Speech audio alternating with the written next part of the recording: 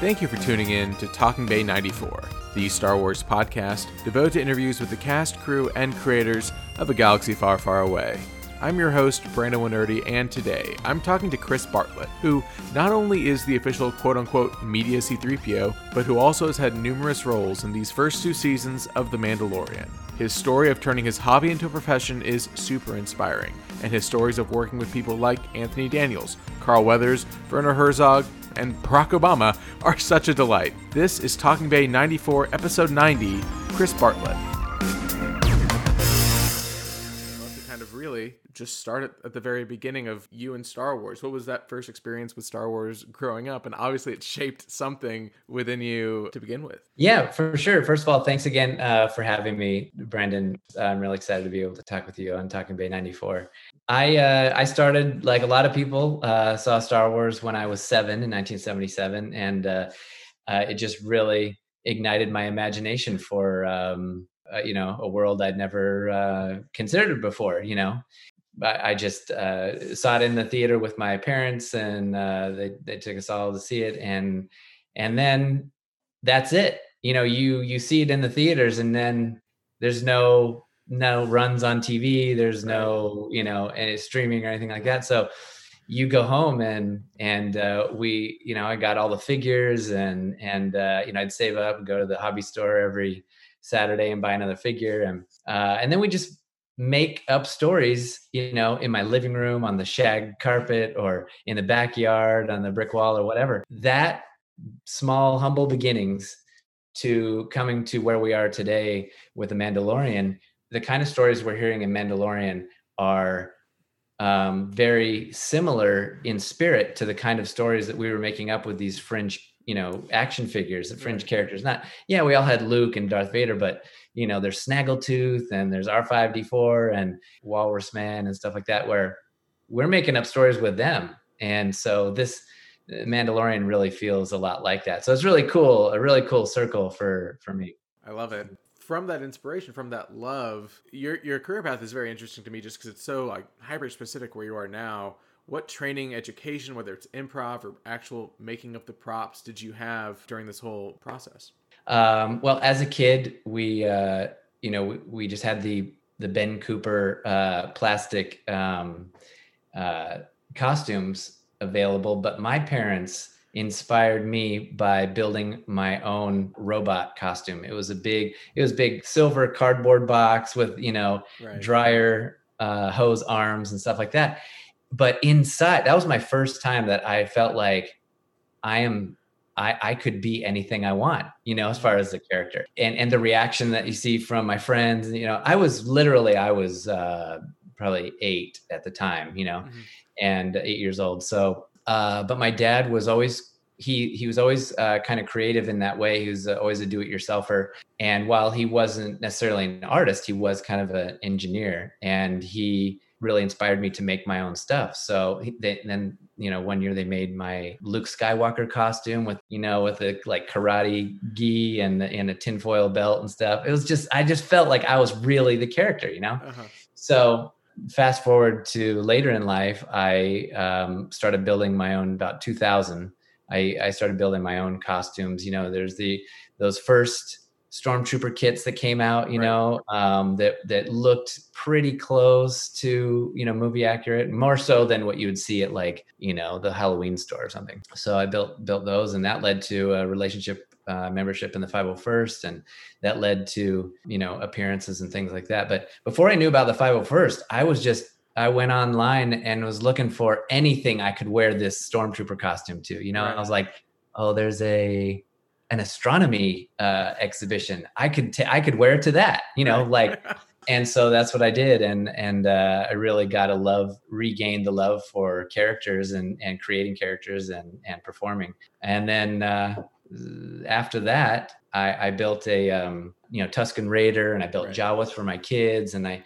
started TK409.com, which TK409 is my number in the 501st, and would just, a lot of people on the forums, would help me with tips on how to do stuff. And then I would just put that stuff up and say, hey, so-and-so thought of this idea. I tried it. It works. Look at this.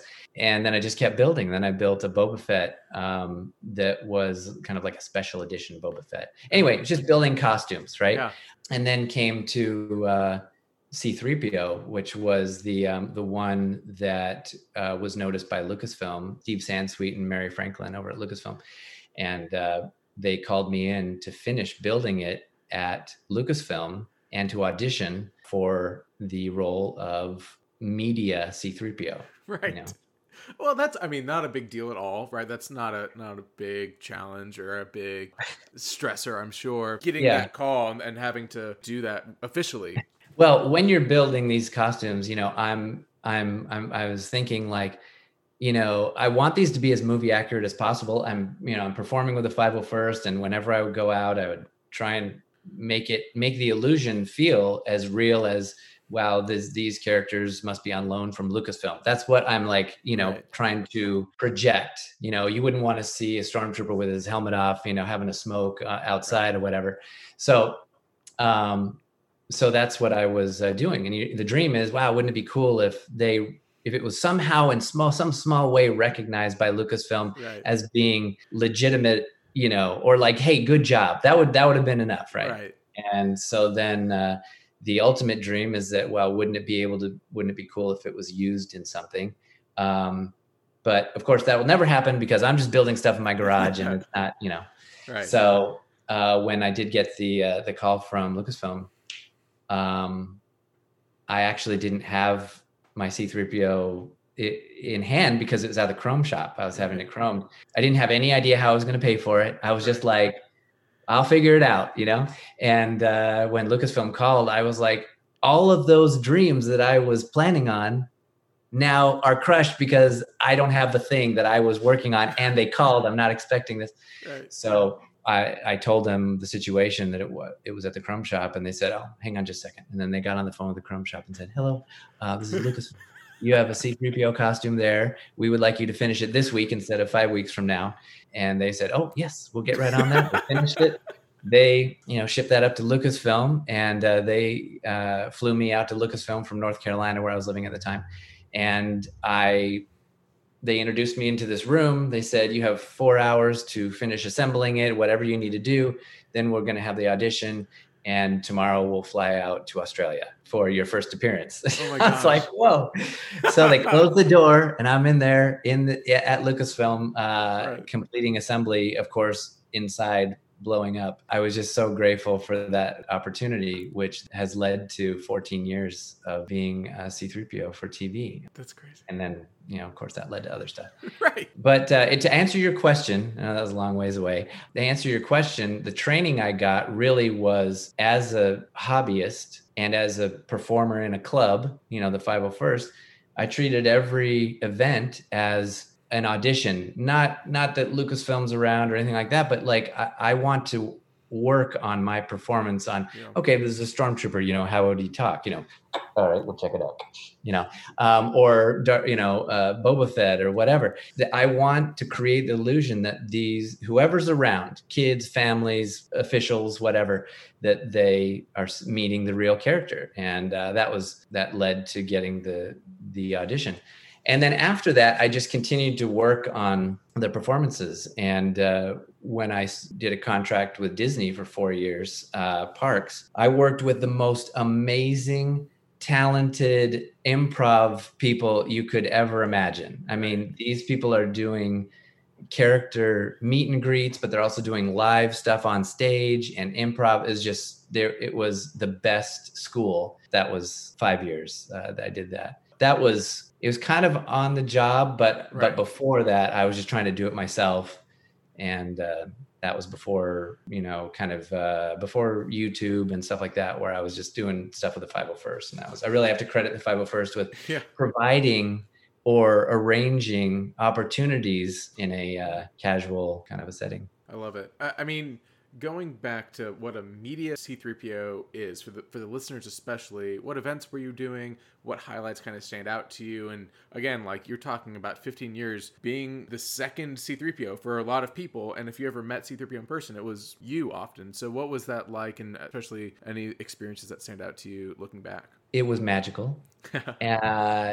People ask if you get claustrophobic in the C-3PO head, and you can see the right over there. That's the one that you wear on TV. You really only see through the little black holes in the middle of his eyes, which is very, very restricting. But you have to focus on what's on the other side of the mask, and that is people who are meeting the character that George Lucas and Anthony Daniels created together. And I really wanted to be faithful to that and try and make it as real of an experience as possible for these audiences. So notable appearances, if you remember the Oscars in 2016, where for the first time since 1978, C-3PO and R2-D2 appear on the Oscars, and also we brought along BB-8. And so I was actually doing a Disney cruise, again, awesome work. A Disney cruise for Disney parks, which C-3PO and R2 were appearing on. And while I was on the ship, they said, hey, Chris, we have a call for the Oscars. We're going to check with Anthony Daniels, see if he wants to do it. If he doesn't, then we'll call you back. And I was like, well, of course he's going to do it. He's C-3PO. Okay. Right. And so I just kind of put it out of my mind. And then they called back and said, we need to get you off the ship because you're going to come to the Oscars. And I was like, again, I've prepared my whole life and now I'm not in the place where I need to be to do the thing. And so anyway, we got off the ship, flew straight to Los Angeles, and we did the show. Notably, when you see people backstage at the Oscars, they are not people in Lady Gaga costumes or people in Brad Pitt costumes. They are Lady Gaga or Brad Pitt or Dave Grohl or whoever, So when they see C-3PO in the backstage, they don't want to see a guy in a C-3PO costume. They want to see 3PO. Yeah, right. And that's how I always treated it. And so when we were backstage, me and R2, we were autonomous. So it really appears, the person controlling R2 is back in the crowd. And so he's not visible. Right. And so I wanted to make sure that we were autonomous. We're walking down the hall. Of course, we're lost. We're arguing, whatever, Is this a droid maintenance facility? That kind of thing. Right. And so we're walking around, and that's what everyone is seeing, and people are really responding to. So when I first suited up and came out, I was working with Lee Towersey, who is worked on the sequel movies as R2. Very similar story, right? In that he was an R2 builder, and maybe you've talked to him, but couldn't be a nicer guy, more down to earth guy. But he was also noticed by Lucasfilm and brought on to take on this role. Right. We're walking down there, and I come out of my room as C-3PO, and Lady Gaga comes around the corner, and both of us at the same time were like, oh. And I said, oh, my goodness, Miss Gaga, it's nice to see you. And she was like, she's a huge Star Wars fan too. Right. And she said, oh, C-3PO, and we had this moment where neither of us say anything. And I just went with it. I was like, we're very much looking forward to your performance. And she says, oh, that's wonderful. Thank you. And then R2 gets a kiss and stuff. But that's one notable. The rest of, we were embedded to the Obama White House to meet the first family. And that was, again, incredible. Right. You arrive, and the bomb sniffing dogs all come out to inspect your cases and things. And I've told this story before, but I'm getting suited up in the green room in the White House with Chewbacca, who has nothing to suit up. He doesn't wear pants. It's just his bandolier. And then I get on the elevator with Mary Franklin from Lucasfilm and two stormtroopers who were local 501st guys. Right. And, the whole time they told us, President Obama, we don't know his schedule. He's probably not even going to be in town. We figured, yes, no problem. We're just at the White House, for a gathering, a party. So on the elevator, this very small White House elevator, we're going up to the main floor and we're going to do our thing. And the door opens a floor early. And it's President Obama. And we have no idea he was going to be there. Right. And he goes, whoa. Did I get on with you? And we said, I said, why, yes, of course. And so he gets on, stands next to me. Of course, at that point, I'm hyper aware that there are pointy things on the costume that I don't want to injure the president of the United States in any way. And so he said, you guys look awesome. And I said, hey, thank you. And then when we were getting off, he was going to do his thing, and then we would be reunited a little bit later in the evening. But I just said to Mary Franklin from Lucasfilm, I said, why, he seemed very friendly. He was the administrator of this facility after all. And I was just, playing a joke, inside joke with Mary, when 3PO first met Lando, the administrator of his facility, that's what he said. And anyway, everybody laughed. It was great. We had a great time. And later in the evening, we met with him and Mrs. Obama. That was the first time Michelle is meeting the droids. And she said, and I just went straight to her to talk to her. And before I could say anything, I just said, why, hello, I am. And then President Obama interrupts me and he goes, C-3PO, can you stand next to me? And I was like, okay. And then he goes, oh, wait, first, can you say something to Michelle for me? And so I said, why, it's our pleasure to be here. Thank you for the invitation. And so then we took this photo, and it was incredible. I have 50 other stories, that are like that. They're just, I'm so grateful for this opportunity to work with Lucasfilm and I've worked directly with Anthony Daniels on a few occasions. And so it's a real treasure.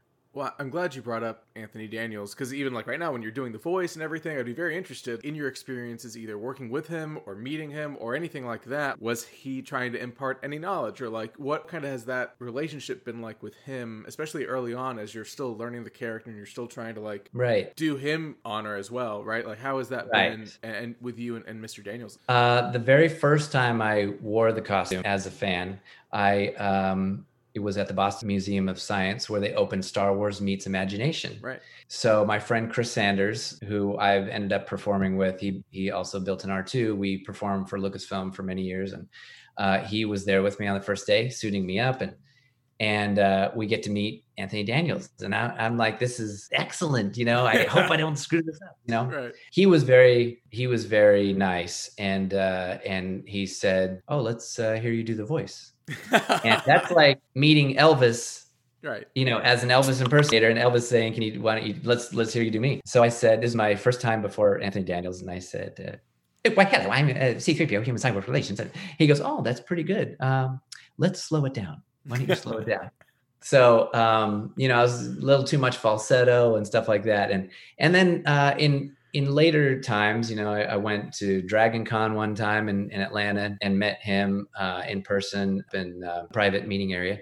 And he looked over the costume and gave me some tips on animation. Again, at the time, that was the first year. I had already done my first appearance with Lucasfilm, but I didn't say that. But, he was giving me tips on animation. Everything is isolated. The head is not connected to the torso. The arms are, separate from the torso and stuff like that.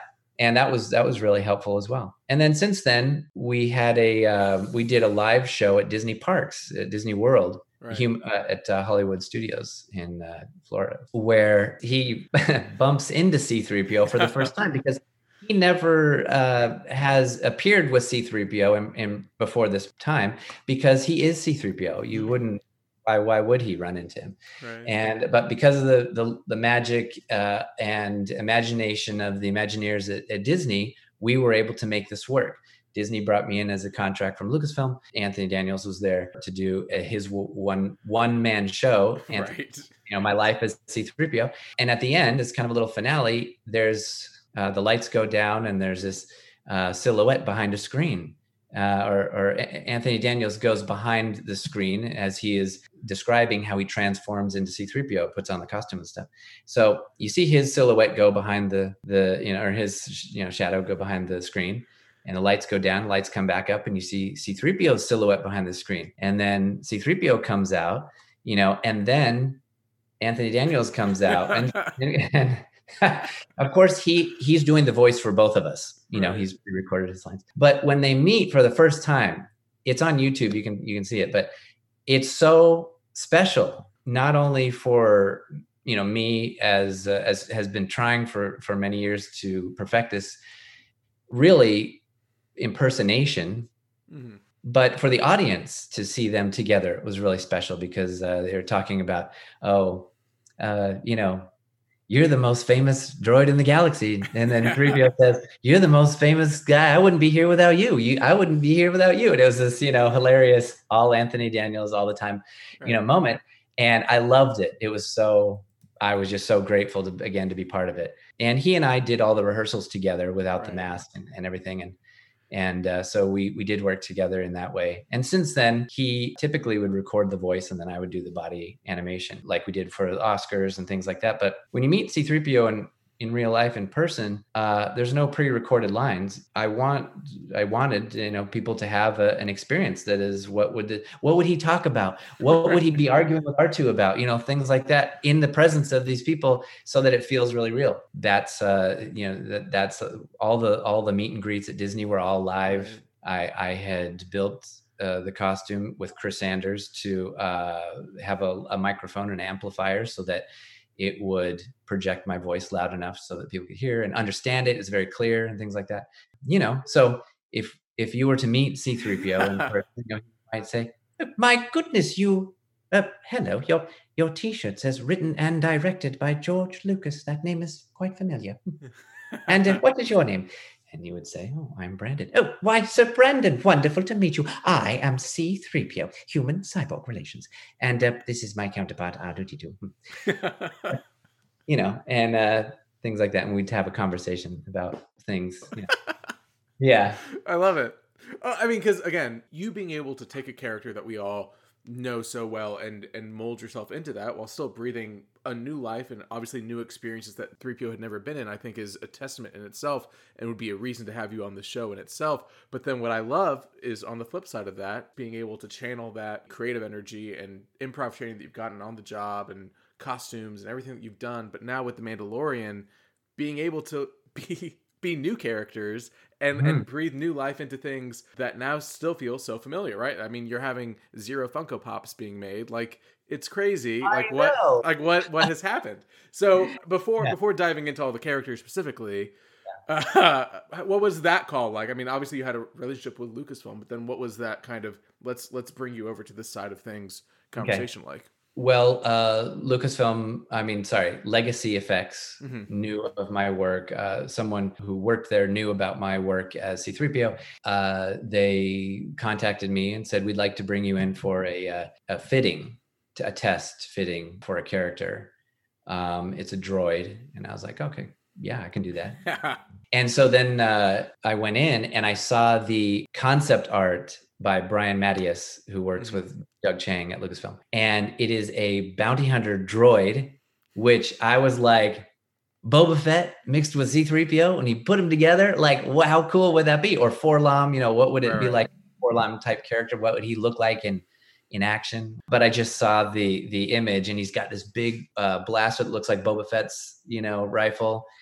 He's got ammo pouches, crisscrossing his chest, and he looks so awesome. It was so cool. And so we go to put it on, and as soon as they put it on, we're in a studio. There are people sculpting things and painting other things, and it's a studio full of working people. And so as soon as I put it on, I just tried to exude what I thought this character might be like. I didn't have any other information, so I was just like, let's treat him like Boba Fett to start out with. He's cool. He kind of looks like a bug. How would that look? And so when I was walking through the studio and I have the helmet on, I would just walk, just really smooth and just people as I go by, and anyway, you can hear people, making comments like, "Oh, wow, that looks really cool." And so then I did a screen test where they just gave me some random pistol and said, do some things, how would he move around and things like that. So I did some shots and then they sent it to Jon Favreau, and that was the last I heard. And then I got a call later for the ferryman. I don't know if you've heard this story, but the ferryman was who I was going to be coming to test for. And I was like, oh, I guess I didn't get the droid. I really wanted that, but okay, well, I'll take whatever. Ferryman. All right. What am I going to be with the Ewoks? Like with woolen, legs, and this will be a shirtless, obviously, role. And I was like, no, this is Star Wars. It can't be that. And then she, I said, can you tell me a little about this ferryman? And she goes, well, he plays a flute. And I was like, oh, okay. That's what it is. We're going to be a forest creature. And I don't care, whatever, it's Star Wars. Maybe I'll see some stormtroopers or something else cool, even though I'll just. And so then when I got down there and saw the costume, that it was the Kubaz character or species, and realized, and I saw the text, oh, it's the ferryman. It is a character who in mythology would lead the dead across the river to the afterlife. Okay, that makes a little more sense. I still don't understand the flute part, but that's fine. I didn't see that. But then I said, hey, did you hear anything about Zero, the bounty hunter droid? And they're like, oh, yeah, you got that one too. And I was like, oh, what? Okay. This day just got 100% better. So then anyway, that was the introduction to the Mandalorian and several other characters. So I mean, obviously with the thing behind me, like I love Garandan, right? Like I have a Garandan picture on my wall, because with what the Mandalorian had shown before season 1 premiere, we had already seen a lot of it. We'd seen him in the bar. We'd seen the little thing close over the guy. So like, you're like, okay, like I know what's happening. And then as soon as the damn ferryman shows up on the screen and plays the flute, it's like 5 a.m. in the morning and I'm watching this episode and I'm like I spring up out of my couch. I'm like, all right, like they got me. Like, this is it. This is all I've ever wanted out of Star Wars. Oh, that's great. Oh, I'm so glad. I'm glad that I've heard that people say that. And I'm glad that he was so early in the show. When we were doing the rehearsal for that, it was me and Dave Filoni and the Mandalorian, and also the blue guy played by Horatio Sands. Mythrol, yeah. So we were all sitting there, and I had lines in English, and so I just, as an actor, you come to the role with ideas. Don't wait for the director to tell you everything about it. Just have some ideas, and then it gives the director something to mold, as opposed to a blank canvas. He's got so much other stuff to worry about, So I just brought a voice to it that I was like, well, it's in English, so I'm just going to read it in English. But what if he was kind of like a Russian car salesman? Like, Mando says no droids. And I was like, oh, but I assure you, this is brand new. It's, what was it? It interfaces with the R2 harnessing array, like that. And Dave and Jon Favreau was also sitting next to me too. And Dave goes, huh. And John goes, maybe we should cartoon it down a little bit. And then Dave goes, because you always, as an actor, you always want to give them more than they need, so they can. It's easier to tone you down than it is to tell you to, hey, give me more energy. And anyway, so Dave was like, maybe it should be alien voice. And I was like, well, it was an alien voice in A New Hope. I mean, and he was like, maybe that's going to be too many subtitles. And I was like, oh, I think it would be great, as an alien. And they were like, we'll figure this out. We'll think about this later. Anyway, so then when the show came out, and I was so happy that they used, not my Russian car sales, but that was really special. Stepping onto that stage, that frozen pier with the blowing ice and everything, and watching the Mandalorian has in that first scene where he walks out onto the pier and he's checking his tracker, right? And he's beeping and everything, and you're seeing this frozen wasteland that goes on forever. I was like, I can't believe that playing with these fringe characters, in my backyard has finally led to this. I love it. I just, there weren't words to describe it. I mean, because those fringe characters are, I think, like you're saying, were the ones that gave us the most inspiration because they didn't have any parts. Even Garandan I love just because that sound he makes is Ben Burt went into the archives and got John Wayne Yes, voice and like that's messed right. with it, which I love. Like I think it's the funniest thing in the world. Which there's a cool connection to John Wayne in Brendan Wayne being John Wayne's exactly grandson, right? Yeah. And he was surprised to hear that was John Wayne's voice as well. That's great. I mean, going to then the actual filming process, especially Zero was obviously a lot more involved with how much you had to do for that episode. And so talking about Brendan Wayne, talking about Lateef, talking about working in the volume itself, what was that like for you as an actor, not only having to inhabit a droid and a new character, but then really working within a Star Wars environment that probably was not the experience if you were working at a Disney World or, at the Oscars. Yeah. What had changed was the only thing that really changed was the environment or the look of the environment.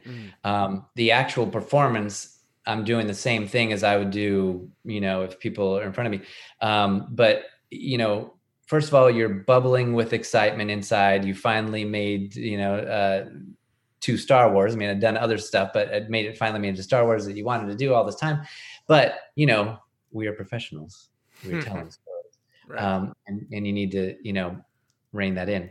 And so as Zero, I kept seeing in the script that Zero was going to be flying the Razor Crest. Right.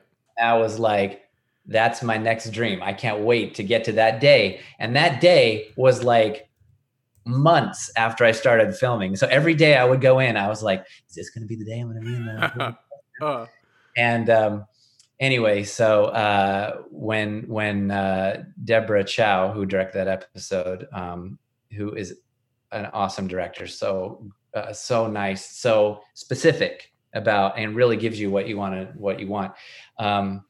She says, "Hey, Chris, why don't you go get familiar with the cockpit, and we'll come get you when we need you." Right. So like the cockpit is empty, nobody's over there, and I'm like, I feel like I shouldn't be here. I climb in the cockpit and I put on my helmet and I sit in there, and all of a sudden I'm 7 years old again in my cardboard spaceship with all the buttons and switches I'd drawn on there and everything, and the windows and everything. Right. And Brandon, it was just like you would imagine. I'm flipping switches, the lights are coming on, I'm doing this and doing the levers and everything. And it was just like I said, like you would imagine. It was unreal. But then when we're filming and we're surrounded by the volume, and hyperspace is literal, or space is literally surrounding you. Nowhere that you look is green screen or blue screen, whatever. And then when I say jumping to hyperspace now, all of a sudden all the stars stretch into infinity, and it's real, Yeah.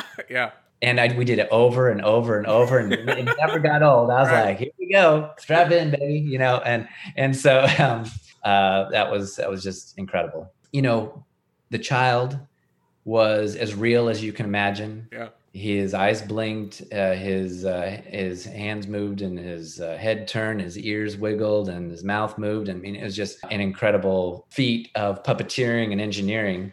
I had seen him when I went for my first, test fit as Zero. And I was like, oh my gosh, that's the cutest thing ever. Right. And also, the biggest secret that for season 1 was that he was the asset, and all this time after we filmed, before, it was like a year before the show aired, not talking about any of that stuff. I mean, it was, I valued the work so much and the series so much that it wasn't really like I wasn't dying to tell anybody.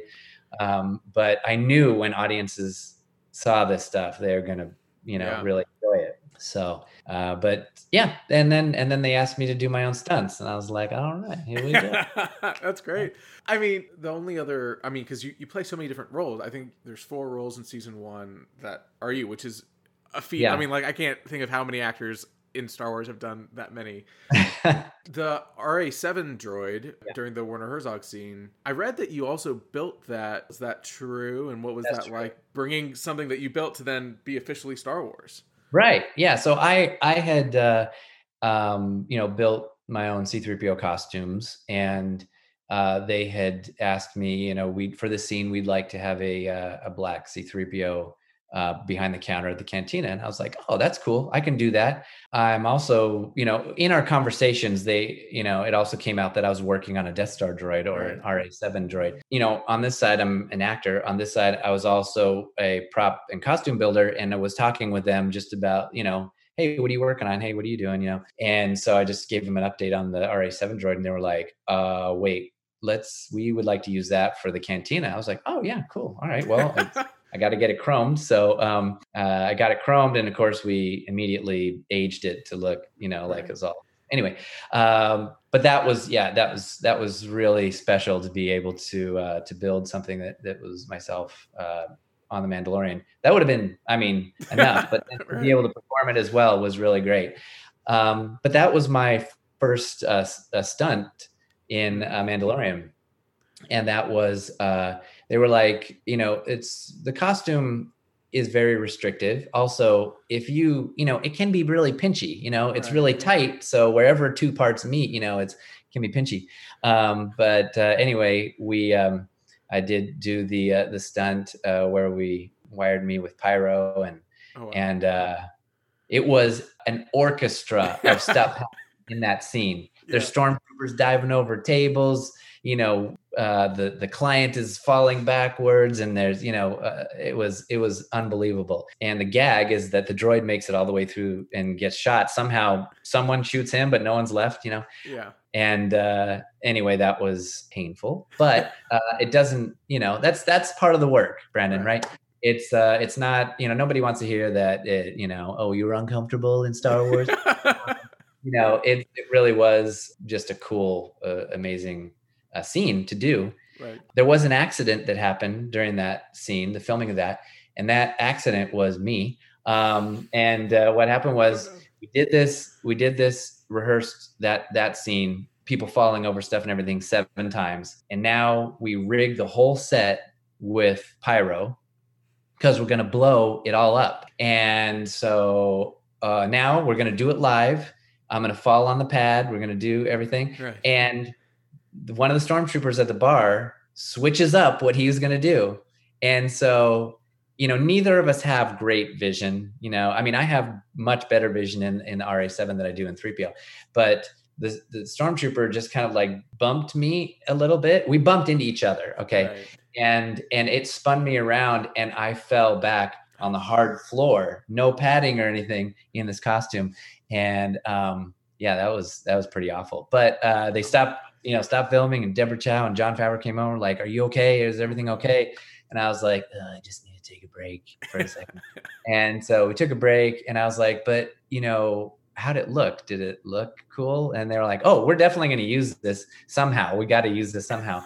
So if you go back and watch that scene, Brandon, you'll see me fall 3 times. Uh-huh.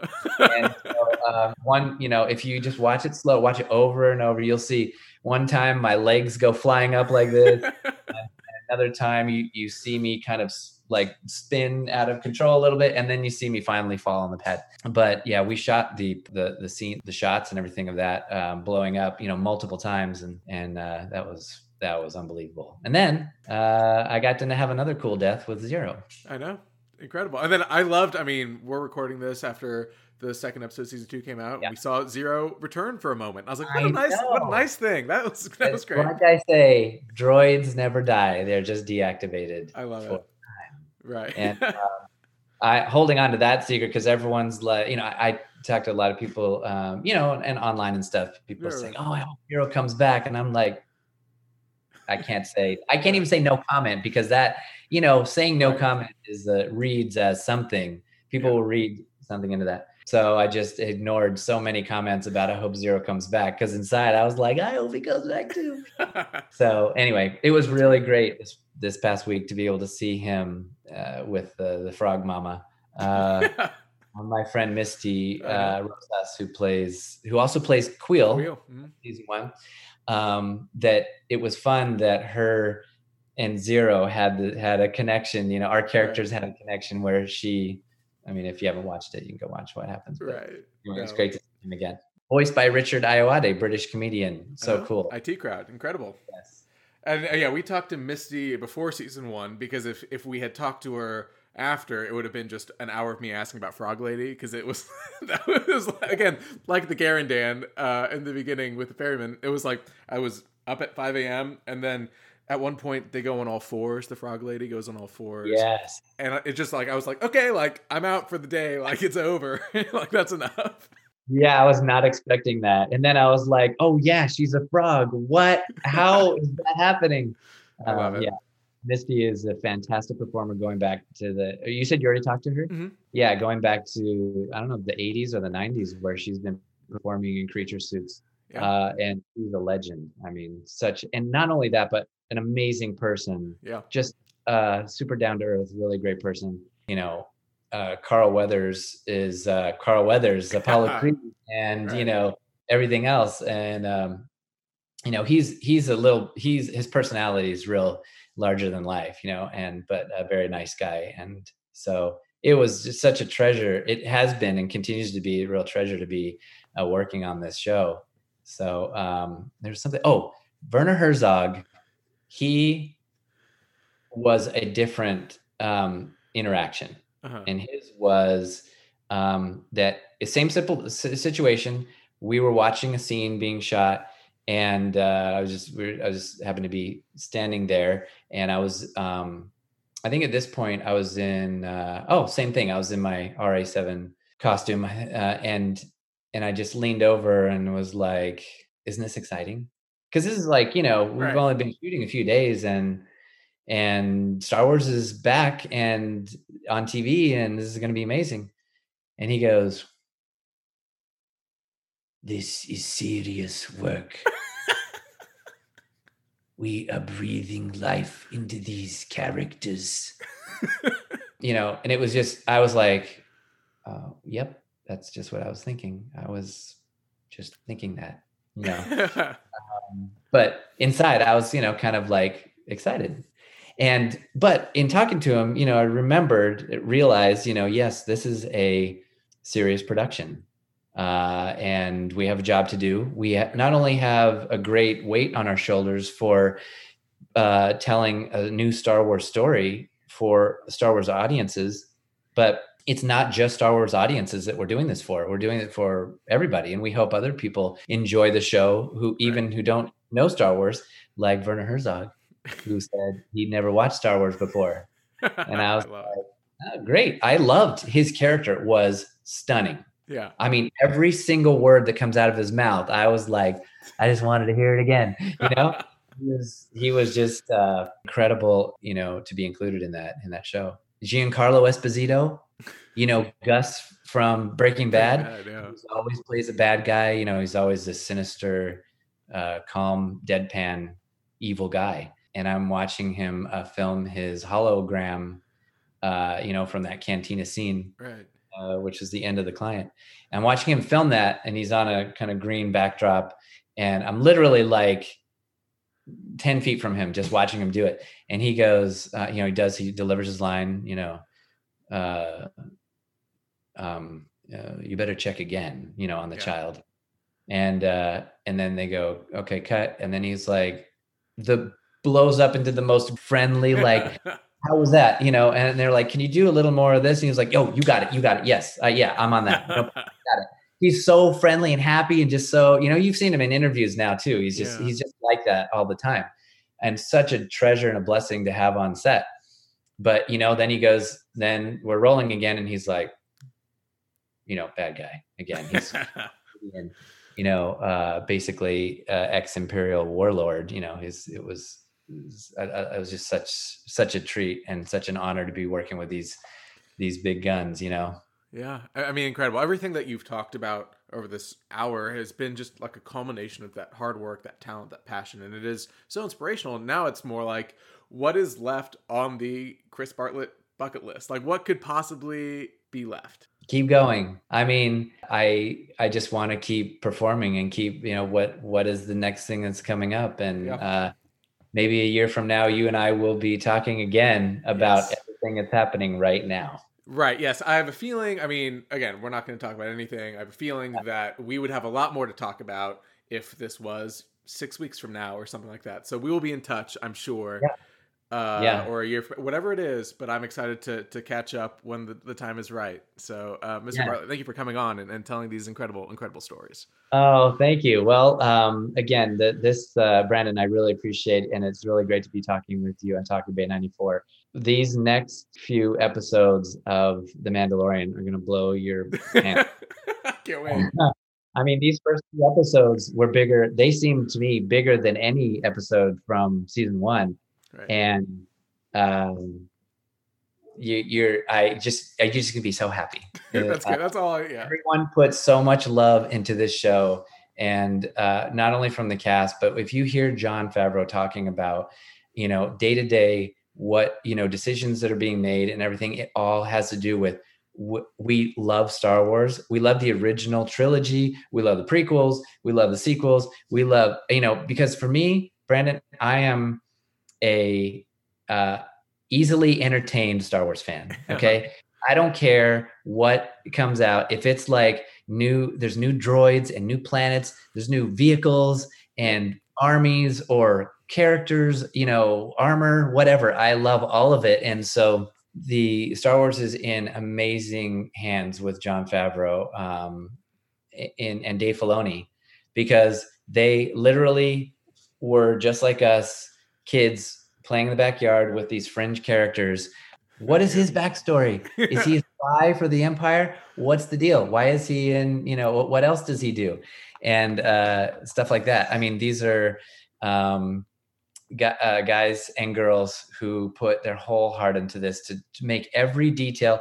It doesn't matter if you've seen Star Wars before or if you have. If you've seen Star Wars before and you love it, you will see and have seen probably things that are like, oh my gosh, I wondered what happened to that guy. Or, like when we saw R5 on the last episode with Amy Harris, right? We were like, oh, there's the thing where the bad motivator popped out and the grease flew out, like they are so tuned in to providing those kind of details so that people like us will see that and go like, oh, it's like a little hug for us.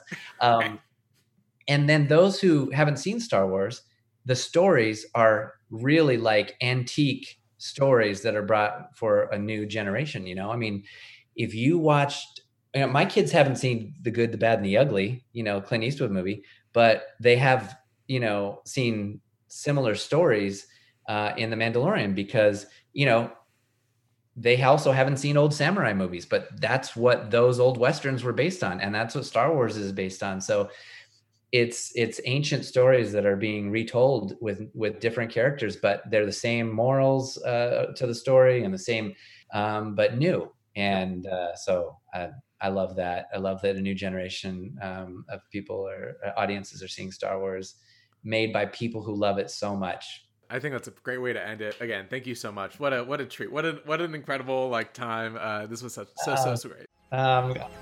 Thanks, Brent.